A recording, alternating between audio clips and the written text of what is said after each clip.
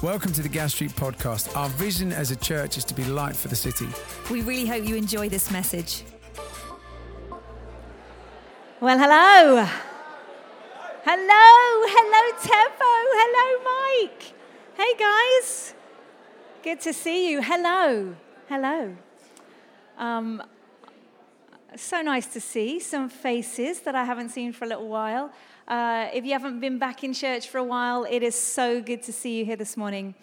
And we're going to jump into the Word of God together. I feel like God has got a word for us this morning. So the first thing I need to tell you, though, is I am not a winter person. I am not a winter person. I hate the winter. I actually hate January, particularly. Anyone born in January?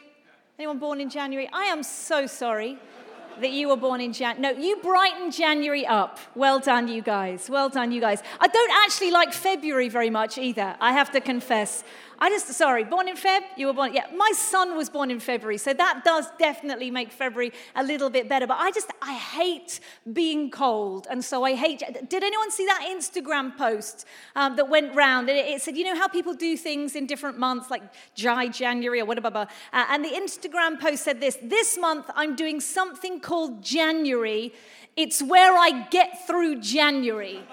I was like, that's me. That post is for me. I hate being cold. I hate the cold. Why am I telling you how much I loathe January and the winter? Because I want to talk today about seasons. And there is a point at the end of January, right about now, when I start to think like the winter will never end, you know? We're never going to feel the warm summer days again. Actually, if we live in England, that's unlikely to happen anyway. But you know, those warm days that we get in the spring and the summer, they just feel like they're never going to come. They're never going to arrive. And I was reminded that life can sometimes feel a bit like that, depending on the season that we're in. I don't know what season of life you are in right now. I wonder what marks or has defined the season of life that you are journeying in right now. Maybe for you, actually, it's a season of real fulfillment. Actually, maybe you love where you are right now. Maybe God is doing some amazing stuff in your life, and you're like, life is good. Maybe your season is a season of adventure. You know, maybe God is opening up some really exciting doors for you, and maybe he's like pushing you out of your comfort zone, and it feels like you're in a season of adventure. Maybe for others, actually, this season is a challenging season. There's some adversity that you're having to face and journey through. Maybe for others, this season is actually defined by waiting. Maybe by confusion, maybe you're experiencing like a lack of direction or a sense of purpose in this season. Maybe for others here, this is a hard season. This is a season of pain, a season where you've got loads of doubts, a season where there are unanswered questions. Maybe there are some here in this room or some watching online, and this season feels like you are just hanging on for dear life. That's what the season feels like for you. And I'm acutely aware that for all of us have navigated through this 2-year season. You know, we've all navigated through it. And I don't know about you, but I am so ready for this COVID season to be over and done with. But we have to face the reality. There was a big amen from over there. We have to face the reality that we are still reeling from it, right? We're still feeling the effects of it.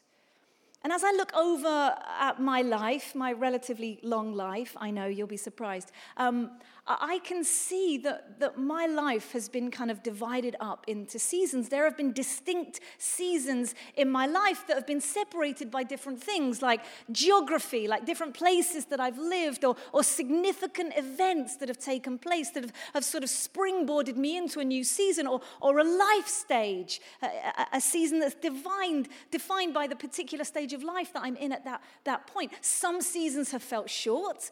Some have felt like they would last forever. And actually, the season that I'm in right now if I'm honest, I would describe the season that I'm in right now as like a season of stretch. You know, I feel personally, for me, the reality of my day-to-day life is that I have a lot of plates spinning in the air. And some days I'm like, can I keep all those plates spinning? You know, sometimes, honestly, this season can feel pretty overwhelming. There have been times in this last season where I just feel totally and utterly exhausted. And again, if I'm honest, there have been moments throughout this last season for me where I've actually just felt really spiritually dry, like hungry for the Lord, but actually for me not being in church for periods of time, whether that's through having a little baby or through lockdowns, I found that really hard. Or being in a home where we are permanently surrounded by children of all different ages. You know, it's a busy home. Or just the day-to-day responsibilities of leadership. I also have a really demanding husband. You know, it takes time. And actually, what I've found is that I found it quite hard to carve out time and space just to be with God, just to be in His Word, to be in His presence. And I realize as I look at my life and I look at those plates that are spinning, every plate requires me. It's like it's a critical requirement that I spend time with God. You know, your season may not look like mine. In fact, it won't. Your season won't necessarily look like mine, but the temptation when we go through seasons that are marked by stretch or maybe marked by struggle or marked by sacrifice, and spoiler alert, but the guarantee of the Bible is that you will go through seasons of stretch and sacrifice and struggle. The temptation is that we lose perspective, or maybe our perspective gets stuck. And I wonder if today God wants to speak a fresh word of hope and encouragement into the season that you are in right now. I love the story of Joseph in the Bible. We find the story of Joseph in the book of Genesis, around Genesis 37.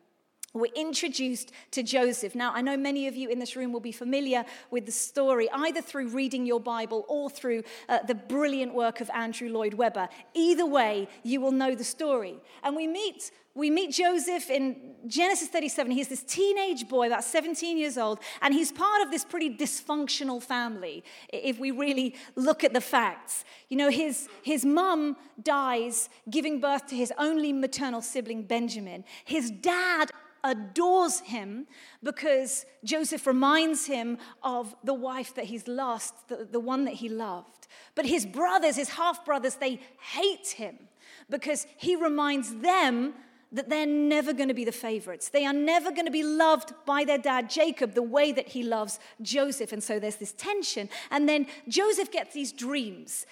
And he is young enough and foolish enough to share these dreams with his brothers. And the problem is with these dreams talk about Joseph being elevated above his brothers and a time where his brothers will bow down to him. And these dreams do not go down well with the brothers.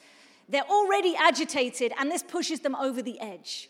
And so the next time they have opportunity, when Joseph is miles away from home, far away from the immunity of his dad's protection, he's 17 years old, and his brothers betray him on like a scale that is unimaginable to most of us. They sell him as a slave, and he's taken to another land, sold into slavery. This is a season change moment for Joseph. He's bought as a slave by this guy called Potiphar, and he's put to work, and he works hard. He's put in charge. He's given promotion. But there's another catastrophic twist in the story because Potiphar's wife falsely accuses Joseph of sexual assault, and the Bible tells us that Joseph is thrown into a dungeon. That's the word that is used in the Bible, a dungeon. The season just got a lot darker for Joseph. Once again, Joseph works hard. He's put in charge. He's given promotion. But it is 2 years before the season changes again for Joseph. 2 years in that dungeon, 2 years in that prison, and then seemingly out of nowhere, opportunity arises. And Joseph is taken out of the dungeon and he is placed in the palace to stand before Pharaoh, the most powerful man on the planet at that time, because Pharaoh's been having these dreams and he doesn't understand them, and Joseph interprets them. And what Joseph tells him is that there is a time coming that we need to prepare for, because there's going to be 7 years of abundance, more grain than you can imagine. The economy is going to boom. But those 7 good years are going to be followed by 7 bad years. The crops will fail. Food will be scarce. Famine will be inevitable. And so Joseph says, well, the obvious thing is you're going to have to save in those 7 good years, ready for the 7 bad years. And so Pharaoh then puts Joseph in charge, and suddenly Joseph's life changes. One night, sleeping in a dungeon, the next night, sleeping in a palace. Joseph begins this new season. And in this new season, having endured 14 years of betrayal, hardship, unanswered questions, everything changes. Joseph gets married. He has children, we read in Genesis. And we know after a little bit more drama in the story, Joseph is finally reunited with his dad and his brothers. And in this new season for Joseph, despair turns to hope. Loneliness turns to love. Futility turns to fruitfulness. And poverty turns to abundance. And you know, as I look through Joseph's life, at all those season change moments, I come back to this one question that I've kept asking myself. What is it that kept Joseph going? What is it that prevented Joseph from completely giving up, like from completely losing the plot? What was it? And this one word that I keep coming back to is trust. Trust. He trusted God through every season. Not perfectly, not completely, but he trusted God in each one of those seasons. And then I was reminded of these verses that I love, that I come back to time and time again. In Jeremiah 17:7, it says this, "But blessed is the one who trusts in the Lord, whose confidence is in him. They will be like a tree planted by the water that sends out its roots by the stream. It does not fear when heat comes. Its leaves are always green. It has no worries in a year of drought and never fails to bear fruit." I have no idea what seasons lie ahead for me in my life. I don't know. I don't know what future seasons I'm going to have to face, but I know one thing, that I want to be like Joseph. I want to walk into every season, whatever gets thrown at me, with that trust. I want to walk into the season utterly confident that God will prevail ultimately, and that like that tree in Jeremiah, that I don't fear when the heat comes, when the intensity of life is turned up. That I don't worry when the drought hits. I don't freak out when the circumstances of my life aren't playing out exactly as I would want them to. But I trust that I would trust day by day. I would trust season by season. And the first thing that we can trust in every season, God is watching over us. God is watching over us. This is about God's sovereignty. Cookie was praying that earlier. It's about his sovereignty. It's about his omnipotence. It's about his something. That word that means that he's everywhere. That's the one. Thank you. Like, do we really trust it? Do we really trust that he's sovereign? Do we really trust that God holds all of the universe in his hands? Do we trust it? Do we really trust that he is the beginning and the end? Do we really trust he is the Alpha and the Omega? Do we really trust the victory that Jesus won over death has set in motion this irreversible plan that will rescue the whole of humankind from inevitable destruction? Do we trust it? Do we really trust that one day he's coming back? Do we trust it? Do we trust that Jesus will return to restore and redeem the whole of creation? Do we trust it? You know, when my son Simeon was little, he absolutely loved the movie The Lion King. Who's seen the movie The Lion King? Yes, great movie. And I don't know how many times he watched that movie when he was little, but there was always this moment at the end of the movie, like literally a couple of minutes before the end, where it looked like the bad guy had won. Scar is the bad guy, and Simba's the hero, and it looks like Simba's about to die, and Scar is about to win. And it's literally like 2 minutes from the end. And every time my son would see this movie, he'd be like, "No, Mom, no!" And I'd look at him very, maternally and say, "You know how this story ends. Like, you know how it ends." And as I was looking through the story, sorry, I think I just woke a baby. As I look through the life of Joseph, in Genesis, we've got the luxury, we can just flip through the pages, just flick through them like that. We know how the story ends.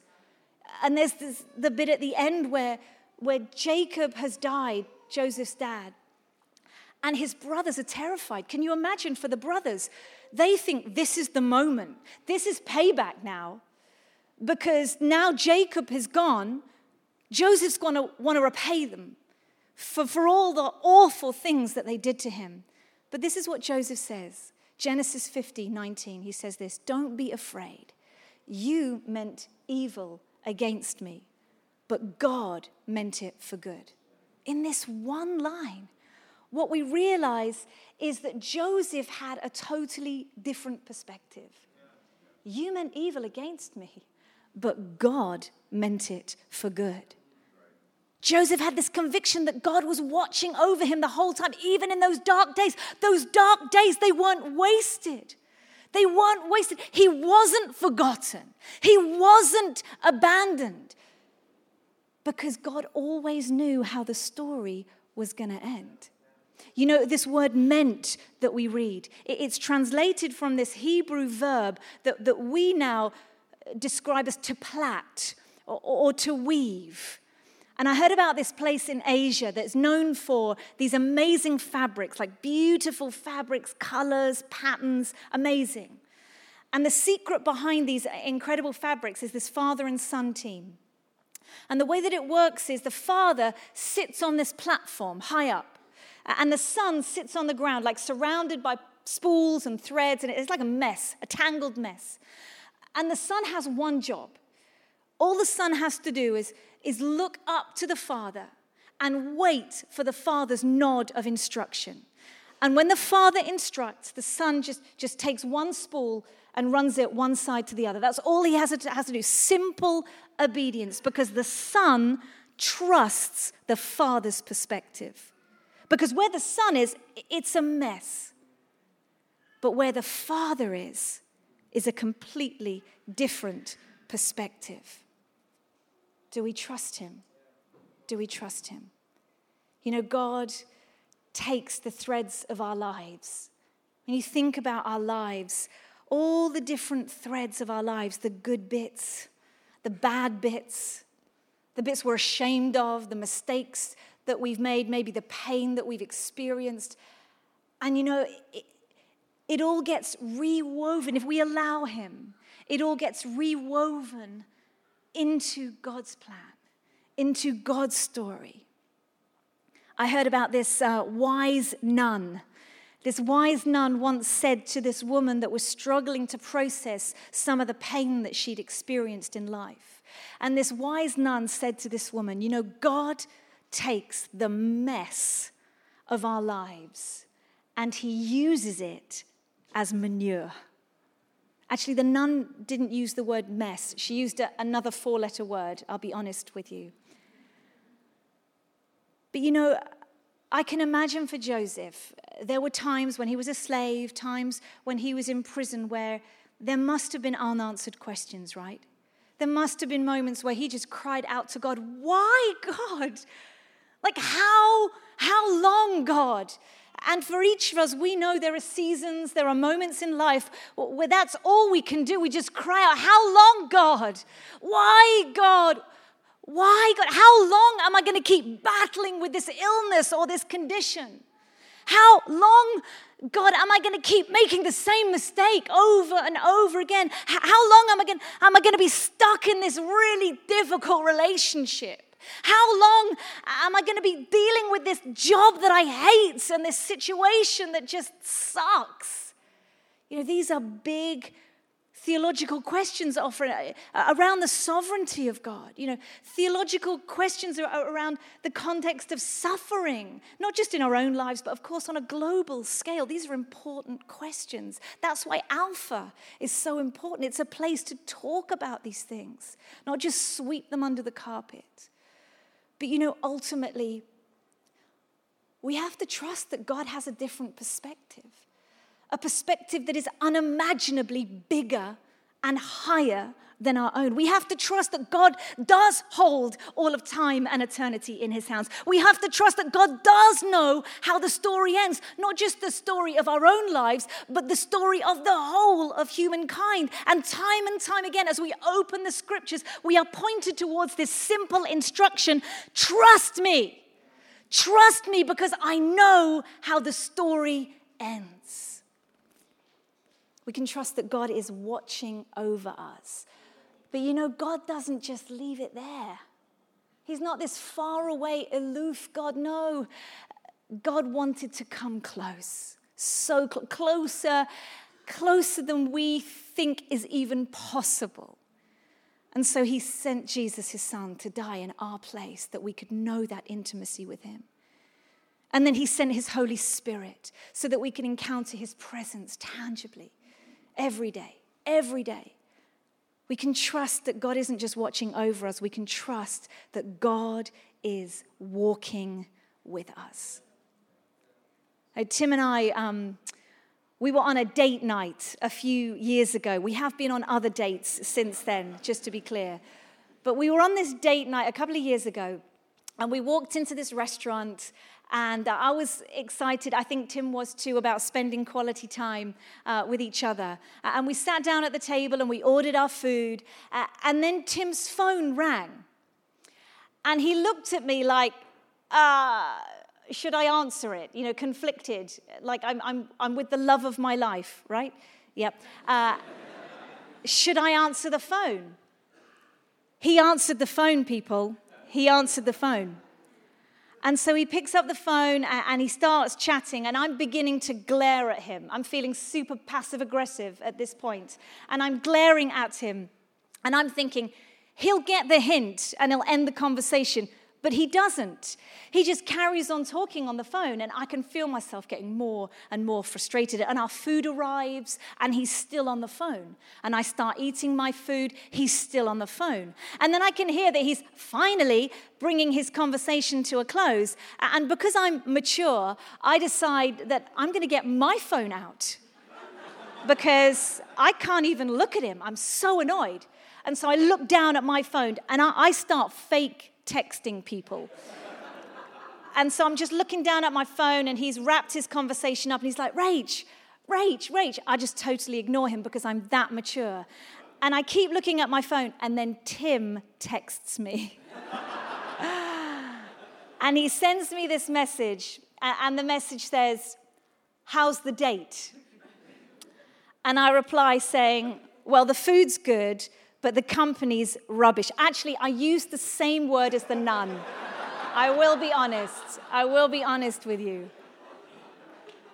And the thing is, when you're with somebody that you love, you want them to be present.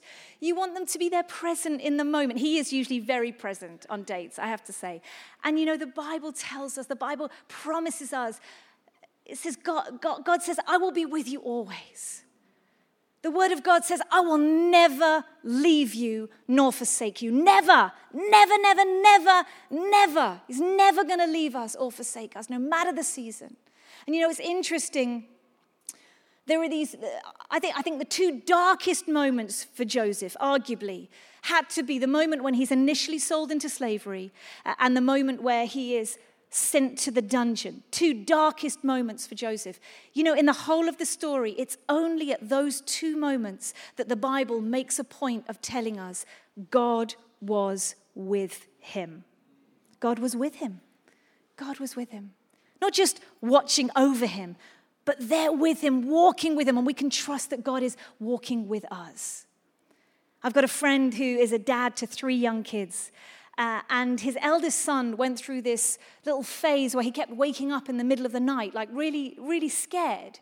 And he would call out for his dad, my friend, and my friend would just go and sit on the end of his bed, just quietly, and just wait for his son to fall back to sleep. And there was something about the presence of his dad that reassured him. And, in many ways, it was a bit of an inconvenience, my friend, being woken up in the middle of the night, night after night, night after night. But as he sat there this one night on the end of his son's bed, knowing that his presence brought the reassurance and the safety that his son needed in that moment of fear, he thought to himself, you know what, this is the best part of my day. And in that moment, he felt God speak to him and say, when you're scared, when you're afraid, when you feel like you're stuck in the dark, alone, when you call out to me, when you ask for my presence, it is the best part of my day. We can trust that God is walking with us.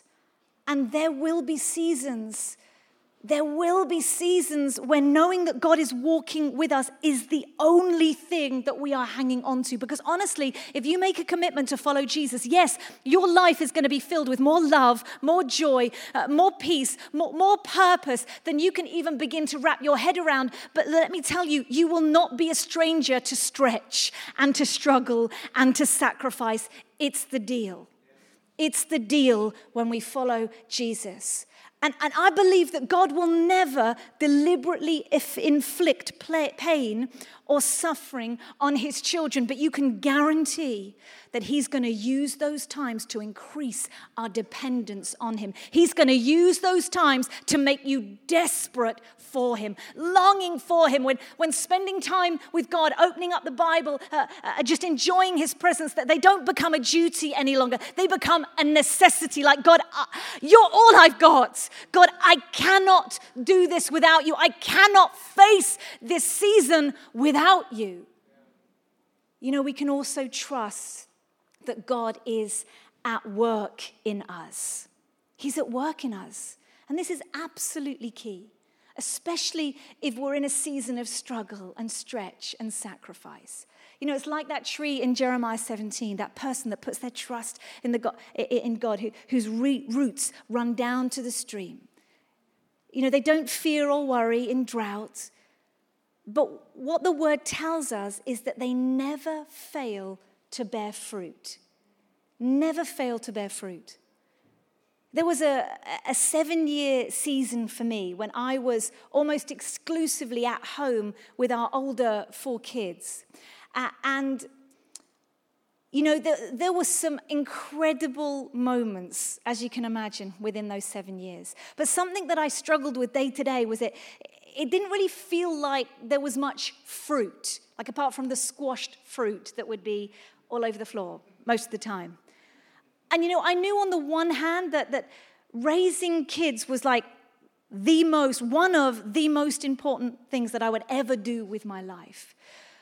But the everyday routine of raising little kids, it kind of felt pretty mundane. And actually, Tim at the time was traveling, leading worship all over the world, and he would come back like buzzing from being away and seeing God move and salvation and healing. And to my shame, often I would just feel quite resentful and like I was missing out somehow. And I look back at that season, those 7 years, and I can see now that God was at work. Not just in the lives of my children as I invested in them, as I nurtured them, but he was at work in me. I thought I was in this on hold season. That's what I thought. I'm on hold right now. But I don't believe God does on hold seasons. Because like that tree in the book of Jeremiah, there is always fruit. That's what we're told, there's always fruit. But I was looking for the fruit of achievement. I was looking for the fruit of significance and accomplishment. But God was cultivating in me the fruit of character. And there was a lot of work to do, I can tell you. some of the best fruit that God is wanting to cultivate in your lives, it is cultivated in the soil of the mundane. It is cultivated in the soil of the hidden place, in the soil of the stretch, in the soil of the sacrifice, in the soil of the struggle. And so when Joseph's wife gives birth to their second son, Joseph has a name for him picked out already. Joseph names their second son Ephraim, which means God has made me fruitful in the land of my suffering. Isn't that amazing? God has prospered me, it says in another translation. God has prospered me in the land of my sorrow. For 14 years almost, Joseph's life didn't look very fruitful, stuck in prison, working as a slave. But you can be absolutely sure that God was at work. God was at work in him, shaping him, teaching him, humbling him, teaching him how to grow in patience, perseverance, faithfulness, endurance. He was cultivating within him fruit that was going to set him up for a season that was beyond the horizon, a season that he couldn't see yet, a future that was beyond anything that he could even imagine or ask for. And there's this little moment that I love in the story of Joseph, and we find it in Genesis 41. And it's during those 7 years of plenty. And there's so much grain. And because Joseph is in charge, his job is to oversee the gathering in of the grain. And his job is to keep record of all the bags that are going to be stored in the storehouses ready for the 7 years of famine. And I can picture Joseph there. I can picture him there with a clipboard in his hand.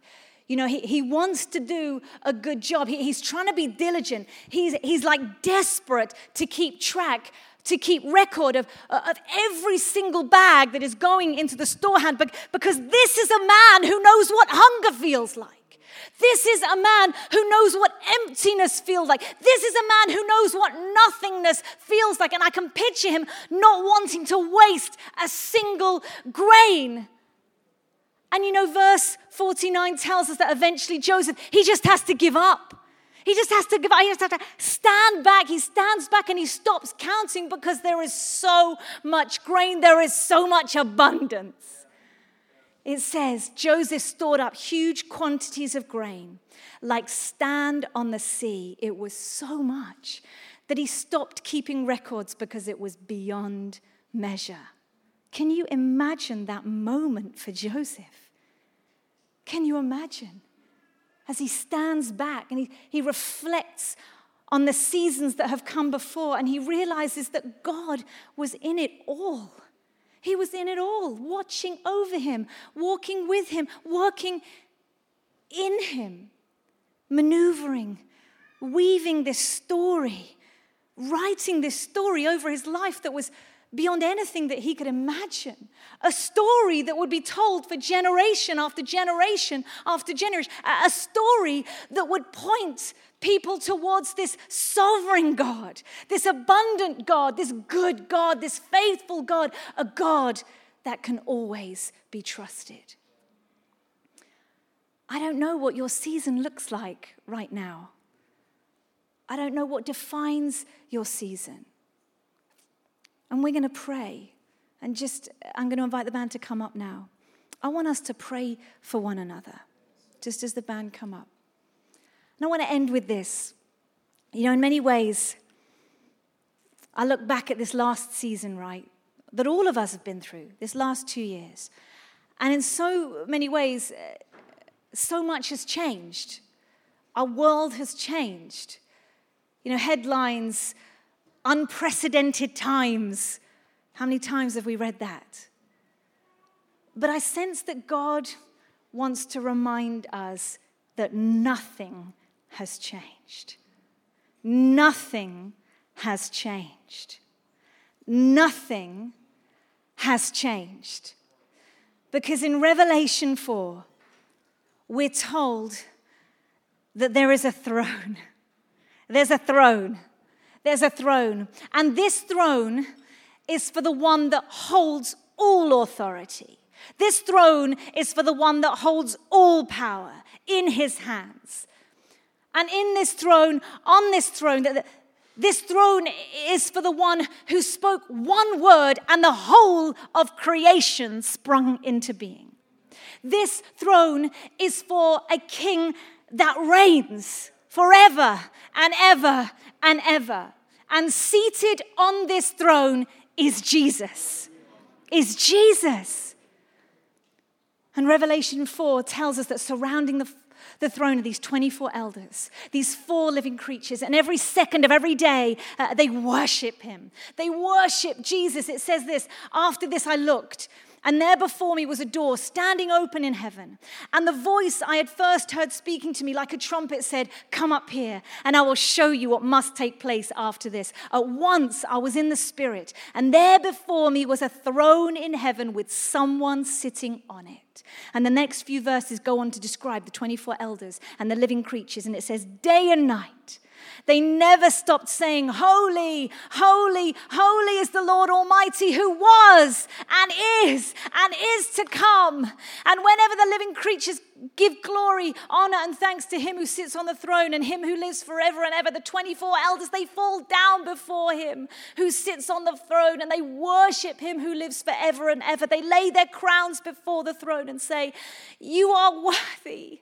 You are worthy, our Lord and our God, to receive glory and honor and power, for you created all things, and by your will they were created and have their being." You know, the primary command in the book of Revelation is look. We're told that over and over again. Look, look, look. Put on your heavenly glasses and look. Receive a new perspective. Receive a new perspective, and you will see someone who occupies the throne over everything, and his name is Jesus.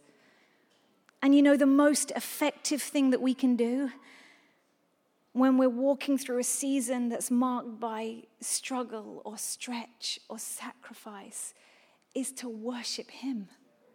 Is to worship him. I want to invite you to stand. We're just going to stand for a moment. I know God wants to speak to us. I know God wants to minister to us. I know he does. I know he does. I've felt this for the last few days. He is wanting to minister so deeply in our hearts, to embed that seed of trust so deeply in our hearts that it will sustain us, not just for this season, but for seasons to come, and the one after and the one after that, until we see him face to face. We're just going to wait for a moment. You might want to put your hands out, close your eyes, whatever you need to do, just to engage now with the presence of God. There's no magic to this. He knows you better than anyone else has ever known you, better than anyone else will ever know you. He knows you. He loves you. Come now, Holy Spirit.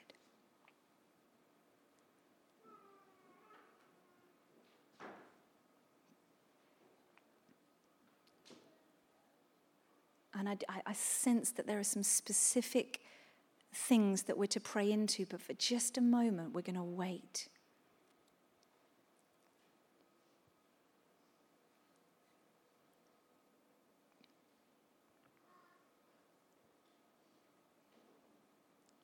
Come, Holy Spirit.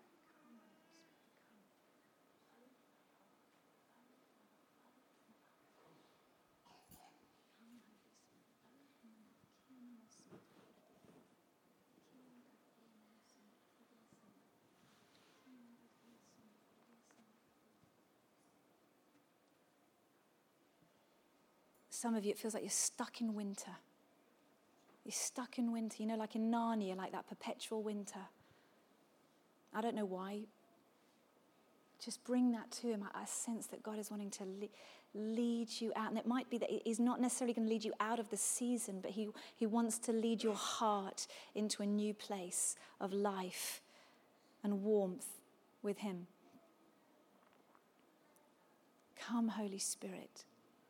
Come, Holy Spirit. Come, Holy Spirit. For some of you, I sense God is wanting to increase your desperation for him. And actually, you've been battling the last few months. Why God? Why God? And I sense God is saying, get hungry for me. Turn your cry into a desperation call for me. Reach out to me. Some of us, it's like we're desperate to be desperate for him. Come and do that, Holy Spirit. Put salt on our lips that we would that we would be so thirsty for you. A thirst that can only be quenched by you. Put salt on our lips now, Holy Spirit, come. If you sense the Holy Spirit just resting on you in whatever way, could you just raise a hand so I can, if that's you, thank you. Just raise a hand. Thank you. Thank you. Amazing. You just sense God is speaking to you, resting on you. Just going to wait a bit longer.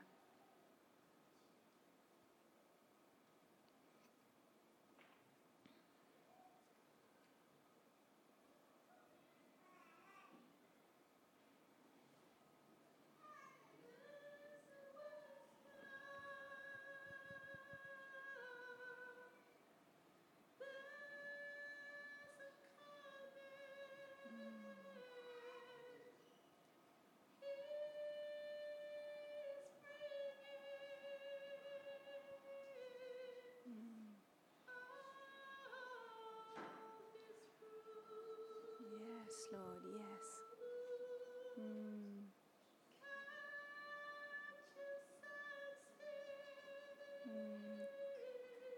Come, Holy Spirit.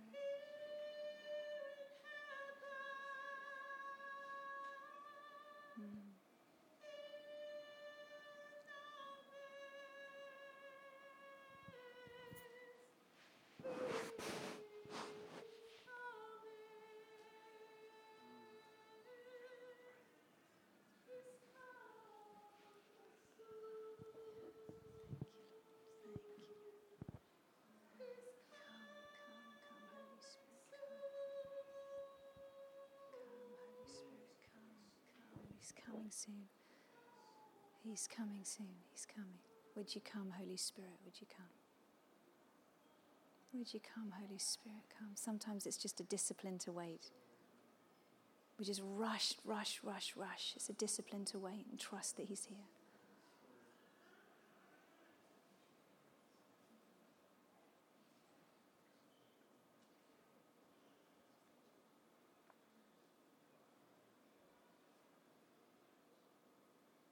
Increase our longing for you. Increase it. Increase our longing for you.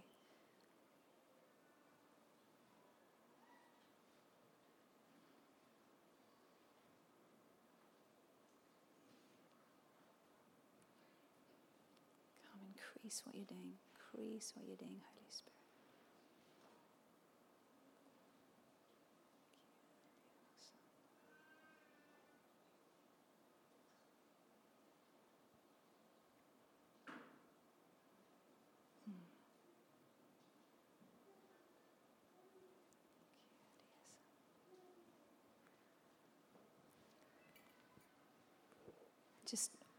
I just want to make sure as well that we use this time to pray for one another. So if you know that God is resting on you right now, you sense his presence, I'm going to invite you to come out for a moment, because we haven't done this for a while with masks and everything, but I just think it'd be really powerful for us to lay hands on one another and pray. Now, you might want to opt out of that for COVID reasons. That's totally fine. But I want to create an opportunity for us to do that, because it is powerful when as brothers and sisters we pray for one another. And so if you sense that, you can start coming out now. I'm going to invite a few more groups to come forward. If you know that you want God to increase that desperation, that hunger, it's like for whatever reason you've grown tired, you've grown weary, you've grown cold, and there's no judgment here. I want you to come out. We're going to pray for you. If you know that you're in a season where you need breakthrough, you're in a season and you need God's breakthrough in the season, we want to pray for breakthrough. If you're in a season and actually what you're sensing, maybe even if as you listened to this message, actually God's been saying, I want to give you perseverance. I want to strengthen you. I want to strengthen you to face the season. We want to pray for you. Why don't you just begin to come out? I sense others, begin to come out. Don't miss this chance. I sense for others, you've been facing real spiritual opposition in this season. It feels like the enemy has just been like pounding, just one thing after the other. And maybe it's because you're stepping into something that the enemy doesn't like very much. And maybe you've been battling on your own. And actually, we need to pray for you. We need to pray God's protection over you. We need to do some spiritual warfare on your behalf. So if that's you, why don't you come out? And the rest of us, look around. Have I broken the rules? I feel like it's coming over. Why don't we just begin to pray? If you've been at this church for a while, if you're used to praying for people like this, some of our leaders are around as well. They're going to keep an eye on everything. But why don't we just begin to pray? Just come out. Let's be church again. Let's be family again. Let's just begin to lay hands. I can see people are encountering the presence of God, and we want to bless what he is doing. So let's just come and pray. Move around. Let's pray that God would meet with them in the season. Yeah, and just there's a whole bunch of, maybe could everyone just take a step forward who's at the front and spread out. There's a couple of other groups. I'd love us to pray if there are any of our Iranian, Afghan community, you're waiting for your visas to remain. I know we've been praying for a bunch of you. If you're comfortable, why don't you just come out here? If you're waiting for that stamp of approval, so that you can remain here, we want to pray for you. And if a few people, if you've got a particular vision for that, maybe you work in home office or, the legalities of that kind of work, why don't you gather around and let's pray for breakthroughs.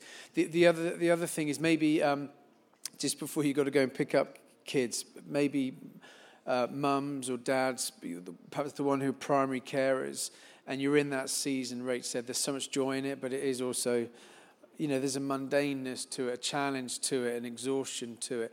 And maybe just a great opportunity to pray for you. Then the final thing is this, and I'd love you to come out to the middle here, is if you're battling with a chronic illness, some kind of illness, whether it's mental or physical, that it just feels like you're in a dungeon. We want to pray for you. So if you are in, you have a physical condition or something that just feels like it's this a chronic condition, we want to pray for you, that you'd know God's with you. And we also want to pray that God would heal you. So if that's you, come up to the front here and we're going to pray. So we're going to need lots of people to come and pray. For those who pray for healing, come out here. Anyone, if you're a gastric group leader, if you are on a Hello Welcome team, if you're part of this community and you know how to pray sensitively, please come. This is a moment for us as the families to stand with one another. There are loads of people standing on their own, it's a tragedy in a moment like this. I might want to ask people to move around. Yeah, and if there's not enough, just move around. Any of the team, maybe some of the worship team as well, just begin to move around. There's a whole bunch of our brothers here. Love us to pray for them. Just keep coming. Some ladies here would love us to pray for them.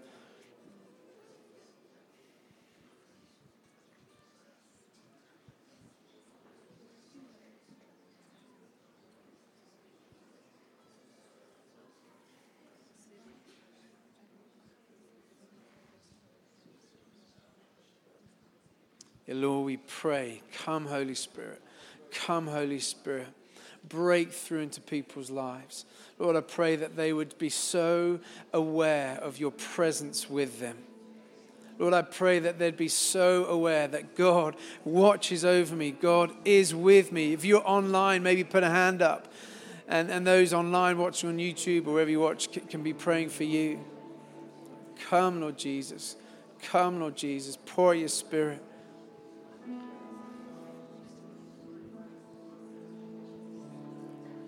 Kurukwenche here just had a sense of a word. Why don't you just share that? The Lord is saying that it is time for you to move with my spirit. The first verse I got is from 1 Corinthians chapter 2, verse 9, which says, what no eye has seen, what no ear has heard, and what no human mind has conceived, the things God has prepared for those who love him. These are the things of God. These are the things God has revealed to us by his Spirit. And the second verse is from Zechariah. It says, not by might nor by power, but by my Spirit, says the Lord. So God is saying, listen for my direction.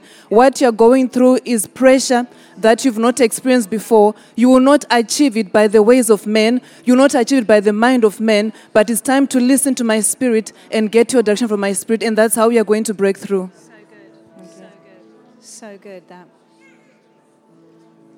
We're going to need the Spirit. What some of us are facing is it's beyond what we can deal with, humanly speaking. We need the Spirit. We need the Holy Spirit to guide and to lead and to strengthen us.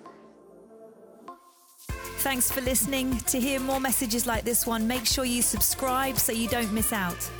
If you want to find out more, visit our website, gasstreet.org, or follow us on Instagram @GasStreetChurch.